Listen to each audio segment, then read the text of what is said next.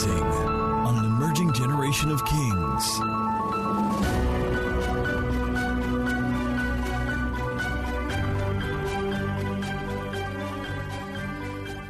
The couple that we have today, they are so special to me personally and to my wife and to us as a ministry. I guess the many times when you're a blessing to people and an encouragement to people, you don't even know how much of a blessing you are. But just having them in the house gives me a lot of strength and a lot of encouragement, because they are very seasoned, very deeply grounded. They have results, not just noise. Somebody say Ariwo Koni music. So they have music, not Ariwo. Yeah. They are profoundly gifted in a number of ways. In business, impressive results. In parenting, the children are doing great. In health, they're taking care of themselves. In swag, man, if I can look like that in my late 40s and 50s, I'm like, oh my goodness. Ladies and gentlemen, please let us receive this morning our very dear uncle and auntie, engineer, and Mrs. Adeoju as they come on the stage. Kings, I thought we were going to explode. I thought we were going to go wild. I thought you were going to raise the roof. With 20 years marriage experience, combined experience in business and corporate Nigeria of about 50 years, and of course, spiritual experience, eternity in God, because before they were formed, God knew them. We celebrate you, sir and ma. You have the stage after the first segment, which is going to come up. Wow.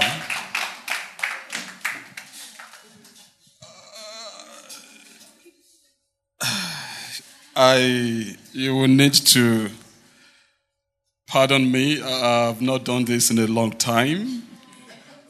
All right. Can we just put our hands together for Pastor Dami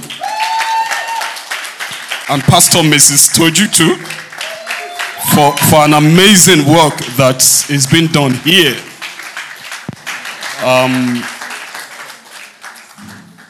Please, you can have your seat. Thank you so very much. He has asked me to speak about model marriage, Christian marriage, from our experience. And just after the conversation I had with him, I believe 2 days ago, I almost called you back to tell you to withdraw from this. That is because that same day, my wife brought up an issue that has been lingering in my family for a long time, and made a lot of legitimate demands. And God used that to remind me that even my own marriage is still work in progress. And I'm very careful, no matter how we have presented the church and the altar of the Lord, I'm very, very, very careful. I'm very traditional in some certain things. Paul said that it is written that God said that he loved Jacob, but he hated Esau. That is in the New Testament. And I went back to find out, because Paul said it was written, and this is in Romans. So I went back where it was actually recorded that God said, and God said the reason why he made that statement. And he said, because Esau was profane. And he further explained, because if we hear that word today, profanity, you would think somebody's speaking trash. But he said his own profanity was deep. Why? Because what God regarded to be spiritual, he handled it carnally. He sold his birthright for what? Food. So something that was spiritual, somebody exchanged it for something that is carnal. And God called it what? Profanity. And God said, because of that, I hated him. So I don't take the altar of God lightly. So I said, I'm not going to be a hypocrite. So I'm going to call Pastor Dami and tell Pastor Dami, I won't do this. Why? Because all of a sudden, something that has been a lingering thing in my family, God brought it up. Thank God I did not cancel. Why? Because my wife and I made up. And God gave me another chance to address that issue. Praise the name of the Lord. I'm saying this to let you know that it does not matter how long you are going to be in marriage, it is still work in progress. Why? Primarily because, for me, marriage has a deeper understanding than all of the other issues. All those other issues are very important. Make no mistake about that. You have to understand your husband. You have to understand your wife. You have to understand, your role. Why? Because another configuration that helps me to understand marriage is the issue of a car. The marriage is a tool in the hand of God to achieve a purpose. You and I don't know that purpose. You don't know. So one of the configurations that allowed me to understand marriage is when a vehicle is going from one point to the other, and God chooses somebody that is the driver. That is the husband. God chooses. It's God that chose, because it's God that knows the purpose that he wants achieved. So God has chosen somebody to play the role of what? The driver. And that is the husband. He himself may not understand fully. And when I'm driving, there are rules in my car. My children, they know you don't play with any device. I made it a law. Why? Because I said, look, there are certain things that the driver also may not see. And you have a responsibility to point those things out to the driver. But if you are engrossed in one device or the other, you won't see and you won't be able to correct. Praise the name of the Lord. It does not say that the driver is more important than the passengers. No. But if everybody in that vehicle understands that this vehicle is going to somewhere defined by God, then it will be easier for each and every one of them to play their own role, irrespective of all those other irritating things that we have magnified beyond, the main purpose for which God. See, God is the author of marriage. It is not you. It is not me. And if you know anything about God, two things. One, God is a God of purpose. And because of that purpose, he has arranged certain things in certain ways that you and I may not fully understand. But our responsibility and our assignment is to not break ranks. And the enemy will use a lot of other things to make us break ranks. When they accosted Jesus about, Moses giving them the right to divorce, you remember what Jesus said to them? He said, because of the hardness of your heart, he allowed you. But he said, from the beginning, it was not what? So there is an original purpose. There is an original purpose. And that original purpose has nothing to do with your feelings or my feelings. It has nothing to do with your understanding of what a marriage or a modern marriage should be or not. No. Another reason why I believe God made marriage is for godly seed. I don't know why it is so important to God, but I know that it has a bearing on God's agenda. See, God is not under He may not reveal it to you. In fact, the scripture says that we know in part and we prophesy in part. So oftentimes God will not show you the whole picture. But the one that He has showed you, He just wants you to conform and be obedient. The glory that is going to be revealed through marriages, see, nobody has an inclination about it. Nobody, no matter whichever one you have received, nobody has come close to the real thing that God wants to accomplish. Praise the name of the Lord. So if I look at it from the beginning, so up front I can tell you that I don't believe right now that there is a particular model marriage. Praise the name of the Lord. I just know that there is a purpose that God wants to accomplish through marriage. And my own particular marriage has a part in that whole picture.